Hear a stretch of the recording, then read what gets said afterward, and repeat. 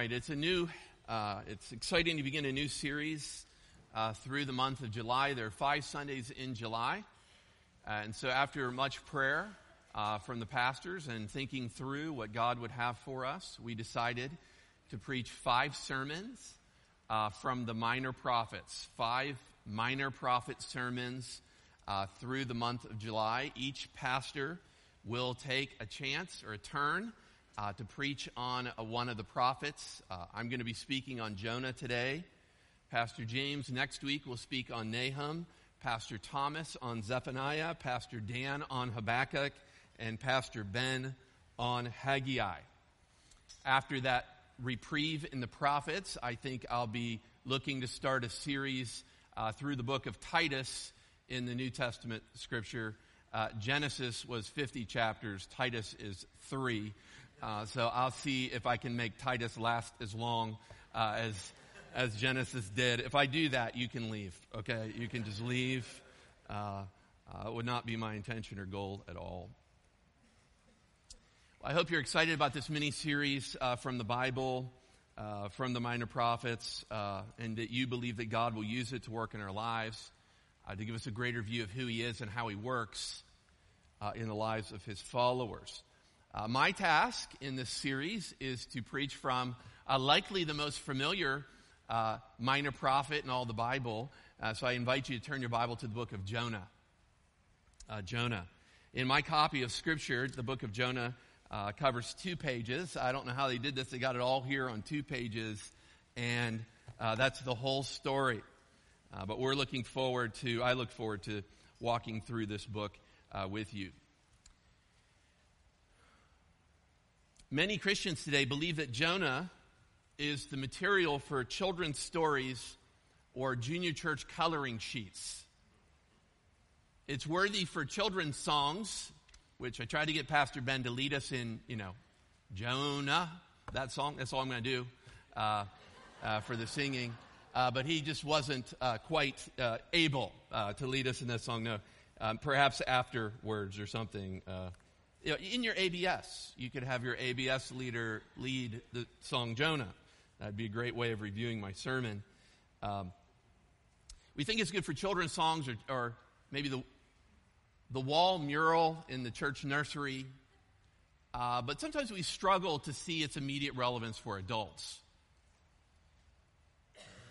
But the book of Jonah is a book that remains relevant not only for children, but also for adults. And so today we're going to look at this timeless message and devote full attention to what it says about God.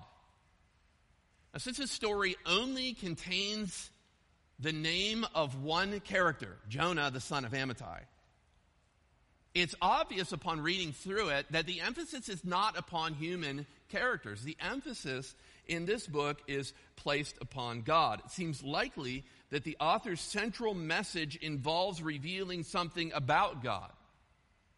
Now, to be honest, many people, when they come to Jonah, the story of Jonah, actually struggle immensely with what this text does say about God.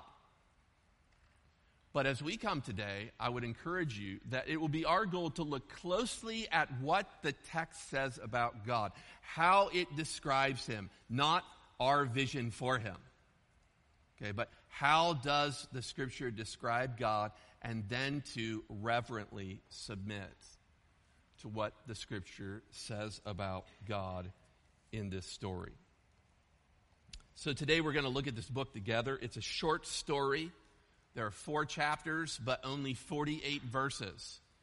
Only 48 verses in the book. We'll consider the whole story together. If you have the handout that I've given to you, there'll be 2 points that I'll make today. We're going to do a survey through the book to remind us all of the story or inform us of the story. And then we are also, at that point, going to look at its central message. So, quick survey through, and then its central message. All right, and I do want my PowerPoint on if it's working. Okay, they're working on that. No problem.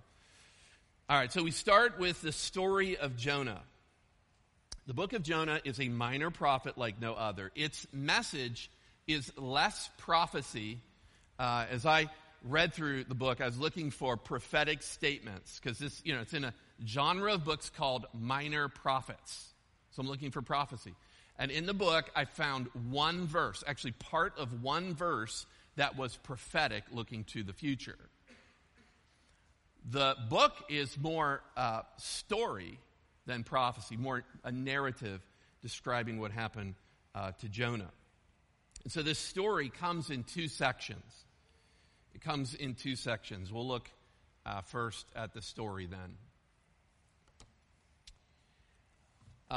The book divides very easily. If you've got a way to mark in your Bible, you can think about doing this. The book of Jonah divides in half. Okay, the first two chapters, that's the first half of the story. The second two chapters, Jonah 3 and 4, that's the second half.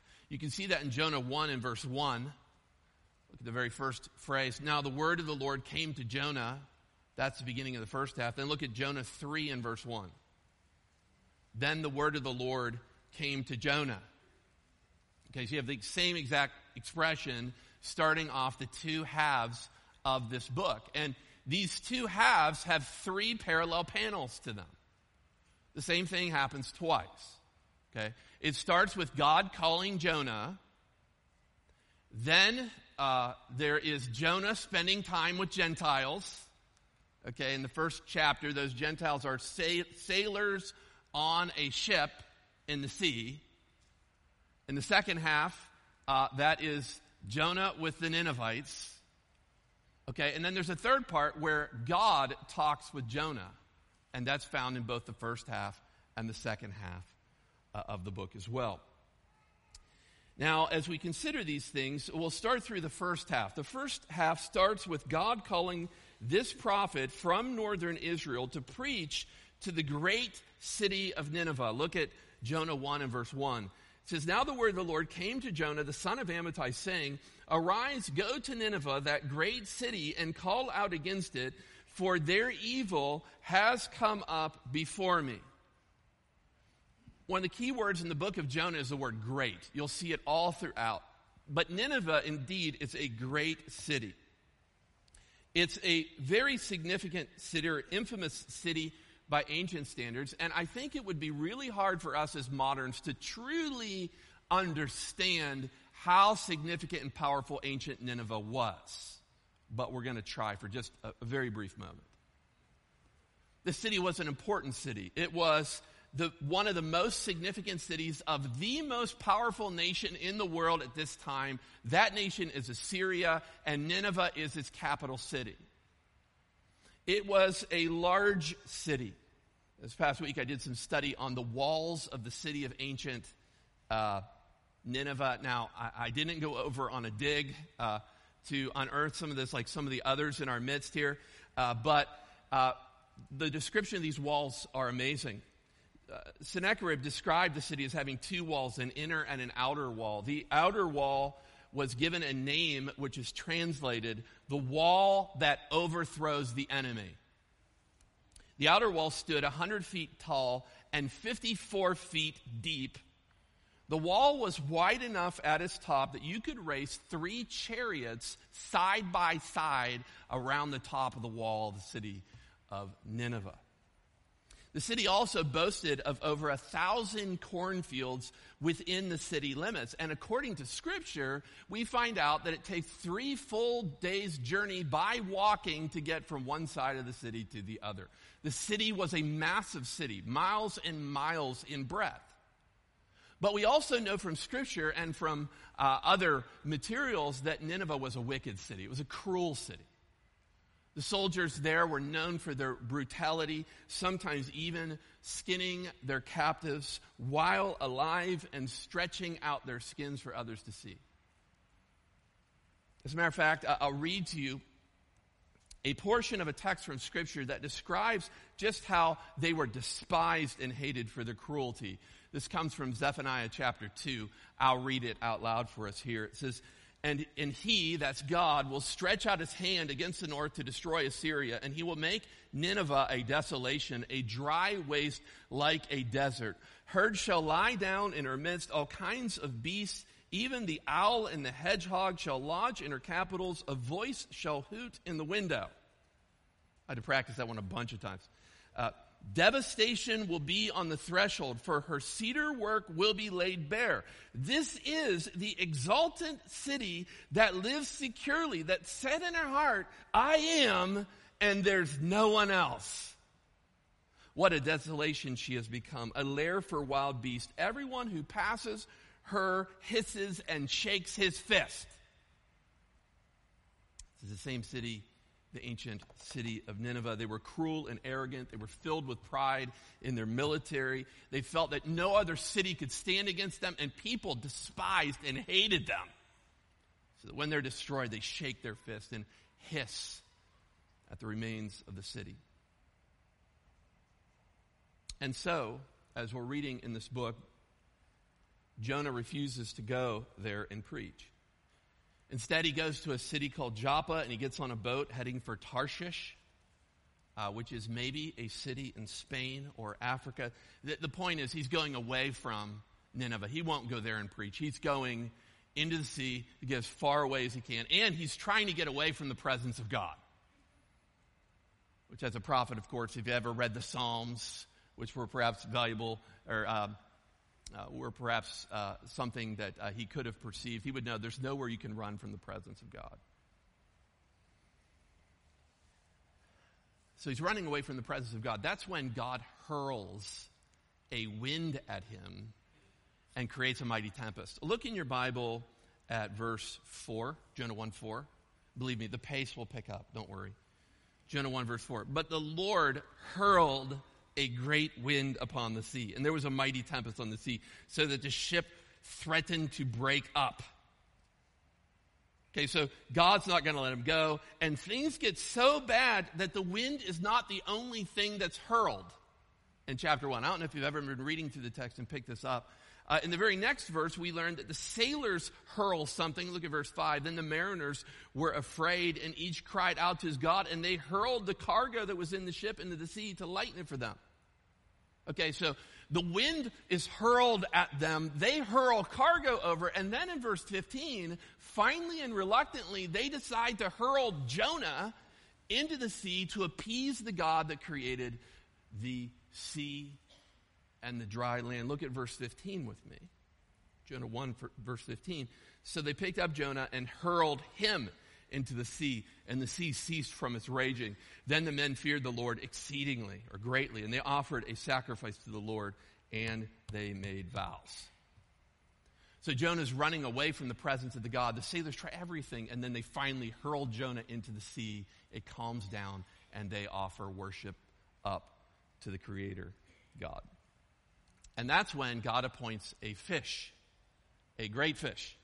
You say, yes, I knew it. This is a story about a fish. Well, there are sections about a great fish in here. Chapter 1, verse 17, God appoints a great fish that swallows Jonah down.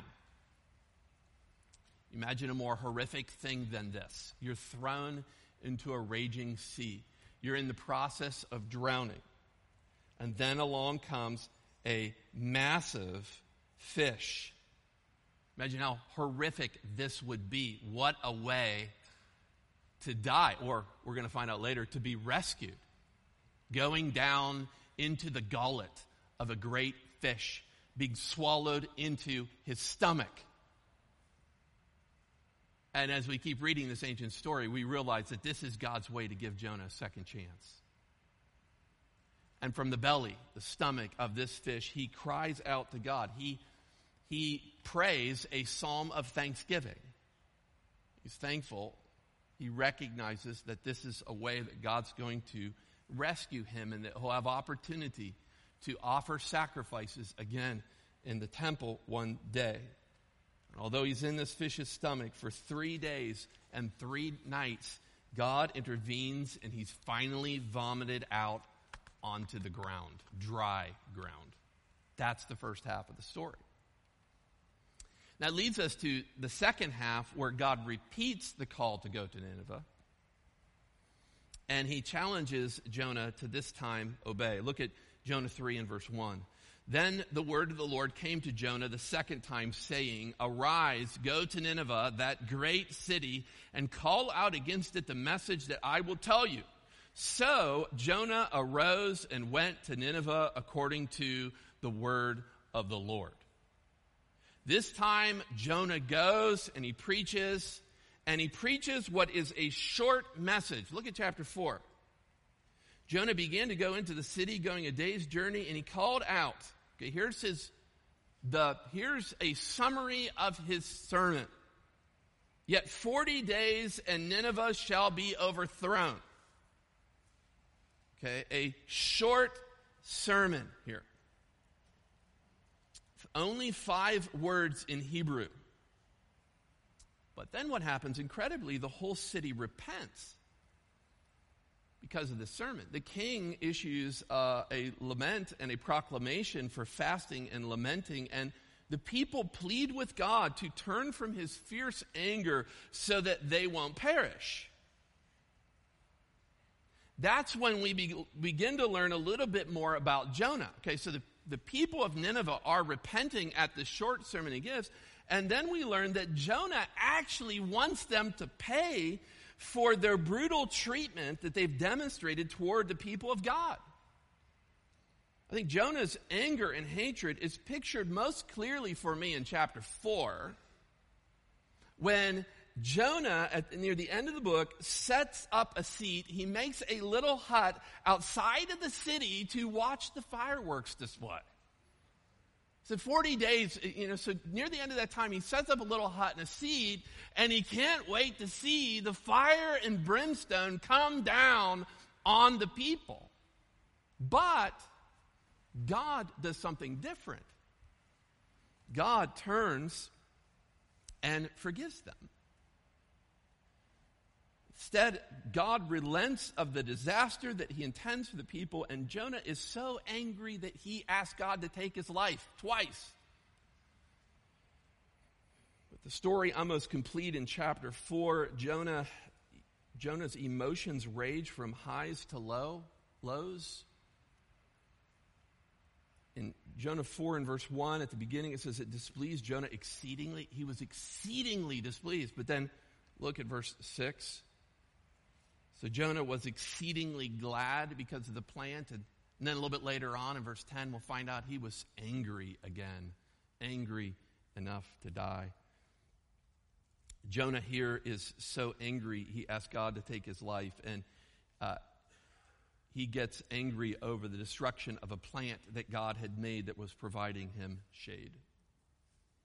The whole story brings us to, we come to a close in this story when we see that God makes a final case in verses 10 and 11 to show or to prove that he is free to show pity to whomever and whatever he desires. And then he explains that when he saves Nineveh at this time, he will deliver 120,000 children and cattle who had no conscious part in the brutality that these people had inflicted on others. That's a survey of the book. And it leaves us with just looking at one other thing, and that's the central message of Jonah's book. I think the central message of Jonah's book is found in chapters 3 and 4 in particular. And as the story continues on, some of the things within Jonah's heart become externalized. And we learn more and more of what's going on. And I think it's at that point where we learn what the central message of this book is. And the one thing I think that God would really have us focus on as a church family. If I were to state the central message of the book of Jonah, I would point to 3 significant moments near the second half of the book that we would focus in on a bit more to understand what God wants us to see in this book. The first significant moment, if you've got a handout, there's a blank there. You'll need letter A, Nineveh's repentance. Nineveh's repentance. We've already commented on the wickedness of the city, but in chapter 1 and verse 2, in the middle of that verse, God makes it clear why he's going to judge these people. He says in 1:2, "For their evil has come up before me." The word evil is a theme of this book as well. Their evil was repulsive to God. Their brutality was repulsive to him, and it came up before him. It came to his attention, and it was time for them to pay. Their notorious evil became too much for God, so Jonah preaches a short message, and they all repent. Again, this incredibly simple message was used by God to pierce their hearts. The way I describe it is this way. This was a sermon with little heat, little light, no grace, and amazing results. Little heat, little light, no grace, amazing results. It's a sermon of judgment. 40 days and God's going to come and you're going to be overthrown. Yet Jonah preaches and he goes 1 day's journey into the city, and then a chain reaction occurs where there's a mass change of heart for the entire city, and they repent and they ask God to help them, to deliver them. And so we have to see that theme to understand the central message of this book. We also need to focus on the forgiveness of God that's demonstrated. You see that very clearly in chapter 3, verse 10. So look in your Bible at chapter 3, verse 10. It says, when God saw what they did, how that they turned from their evil. Remember at the beginning of the book, their evil has come up before me. Now they turn from their evil. And when God sees that they turn from their evil, the text says, God relented of the disaster that he said he would do to them, and he did not do it. Okay, now, many interpreters, when they come to this place and what God does here, they really struggle with this. And one of the reasons for that is the way this used to be translated in many English versions. This word relented in some other translations is translated repented. And so the objections come, how in the world could this be possible? Why would it be necessary for God to repent? How could that be possible? Does that mean that God was wrong? Well, I actually like the word relent here, and I think it's a very faithful translation of the Hebrew as well. The actual Hebrew word can carry the idea of changing one's mind, of changing a course or direction or changing of commitments. And God here has revealed in his holy scriptures how he intends to work with the people of Nineveh. And this is not an exception for God. Matter of fact, I was reading in another prophetic book this week, and I came to the book of Jeremiah. And in this text, God tells us exactly how he's going to work with the nations. Not just Israel, but nations outside of them, Gentiles. In Jeremiah 18 and verse 7, God says this. He says, if at any time I declare concerning a nation or kingdom that I will pluck up and break down and destroy it, and if that nation concerning which I've spoken turns from its, what? Evil. I will relent of the disaster that I intended to do to it. And if at any time I declare concerning a nation or a kingdom that I will build and plan it, and if it does what? Evil in my sight, not listening to my voice, then I will relent of the good that I intended to do to it. So I think Jeremiah makes it really clear here that it's always been God's intention to respond to the repentance of his creatures. Or, as Jonah will say it in Jonah chapter 4 and verse 2, he says, I knew, God, that you are a gracious God. You're merciful, slow to anger, abounding in steadfast love, and relenting from disaster. I knew it. That's your nature. This is our God. So Nineveh repents. In Jonah 3 and verse 10, God relents of the disaster that he planned on these people. And that leaves us really just to one final observation that we need to focus in on, and that is Jonah's response. If we're going to figure out the central message of the book of Jonah, we need to consider the response of Jonah. Although God is slow to anger, Jonah is overcome with it. As a matter of fact, in the first 4 verses of chapter 4, there is a clear contrast in the anger of Jonah and the slowness of anger in God. And I'm so thankful for this. Let's look in Jonah 4, verses 1 through 4, and let's look for the words anger and angry, and I think you'll see the main point the author is getting to in this climactic chapter in the book. Verse 1. But it displeased Jonah exceedingly, and he was angry. And he prayed to the Lord and said, O Lord, is not this what I said when I was yet in my country? That is why I made haste to flee to Tarshish, for I knew that you are a gracious God, merciful, slow to anger, abounding in steadfast love, and relenting from disaster. Therefore now, O Lord, please take my life from me, for it is better for me to die than to live. And the Lord said, do you do well to be angry? In this paragraph right here, and if you would keep reading, chapter 4, Jonah's anger at the results of his preaching is set against God's refusal to show anger quickly on any people. But Jonah won't have anything of God's grace and mercy to the Ninevites after what they've done to his people. And we learn here in chapter 4 that this is the whole reason why he refused to go in the first place. He knew that if he went, God was going to forgive these people. Jonah's problems, I think, involve his fundamental commitments. Those are his beliefs or values that he used to order his whole life. And I want to try to portray that for you for just a moment. I'll say it in two ways. What are Jonah's fundamental commitments? The beliefs or values that for him were non-negotiable in order for things to go right. His first one was this: Jonah despised the Ninevites. Now, he might not come right out and say it so he can protect his own image, but Jonah feels no compassion on the inhabitants of the city. From Jonah's perspective, the Ninevites were all evil and they deserved nothing but judgment. They were monsters.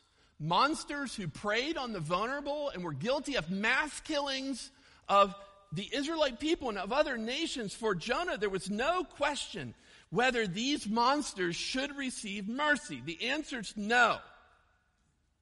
They should not get grace. They should burn. But Jonah's fundamental commitment was he despised the Ninevites.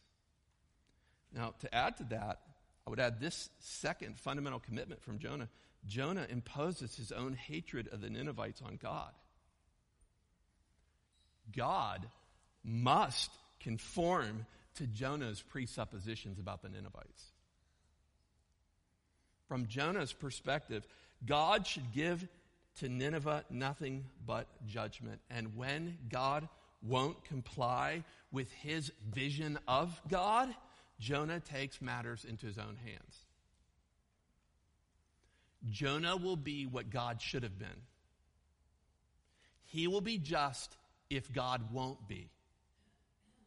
And this, of course, is nothing short than Jonah judging the Creator God.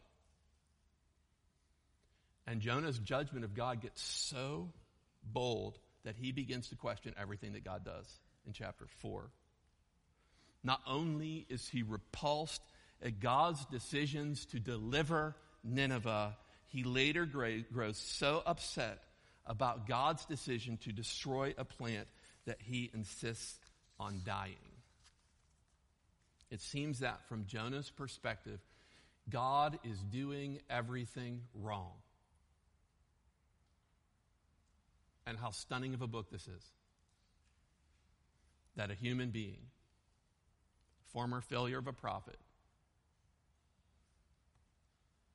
forgiven by the grace of God, would stand in judgment over Yahweh, the creator of the seas and of the land. Now, as we consider what we might learn from this passage today, what we might learn from the central message of the book, there are two applications I would like to make for us today. First, Jonah is not the only person of faith who imposes things on God with preconceived judgments and values. Jonah is not the only person of faith who imposes things on God with preconceived judgments and values. Some of us, maybe many of us, force our values and our commitments on God as well. For instance, just to keep in line with the message of the book, we don't like it when God offers grace to our enemies either. We might struggle when someone who has hurt us or harmed us in our families seems to turn from his or her sin and seek God's mercy and forgiveness. We don't think that perhaps they're worthy of that, worthy of the judgment of God. But what might help us in those moments, I think one of the things that I think has been able to help people that I've learned from in our congregation is to remember that we too are the objects of God's grace as well. When you think about the story of Jonah, when Jonah is drowning in the sea, still refusing to repent, by the way. He chose to drown in the sea, so throw me overboard. He confessed what he did, but he never repented to the Lord at that point. When he's drowning in the sea, refusing to repent, God delivers Jonah with a fish, and then he finally calls out to God and is forgiven. And in those moments of sheer rebellion and obstinate sin, God showed pity on him and delivered him. And that deliverance for Jonah was fine, because Jonah privileged himself before God. He gives himself the benefit of the doubt, but not the Ninevites. No, they're truly wicked people. And I think that we often do this as well. We often do this as well. We privilege ourselves, but punish our enemies. Okay, Lord, well, okay, I'm kind of a good guy here. You know what I get? I get grace. But that person who did that to me, fire and brimstone. Fire and brimstone. Jonah is not the only person of faith who imposes on God preconceived judgments and values regarding people.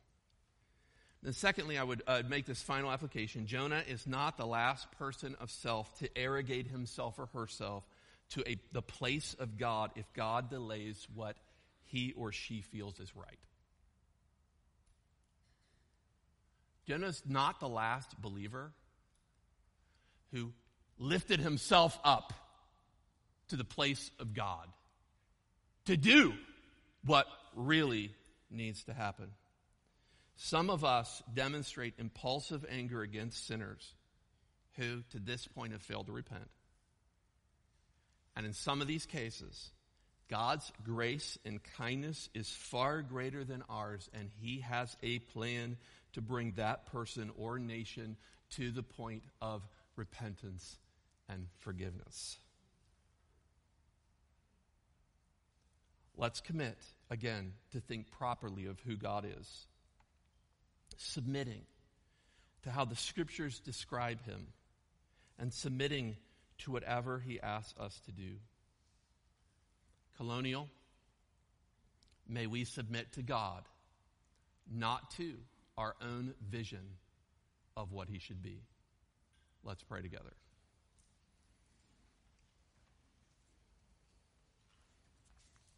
Father, I'm so thankful that you use sinful men and women like Jonah to proclaim the glories of forgiveness.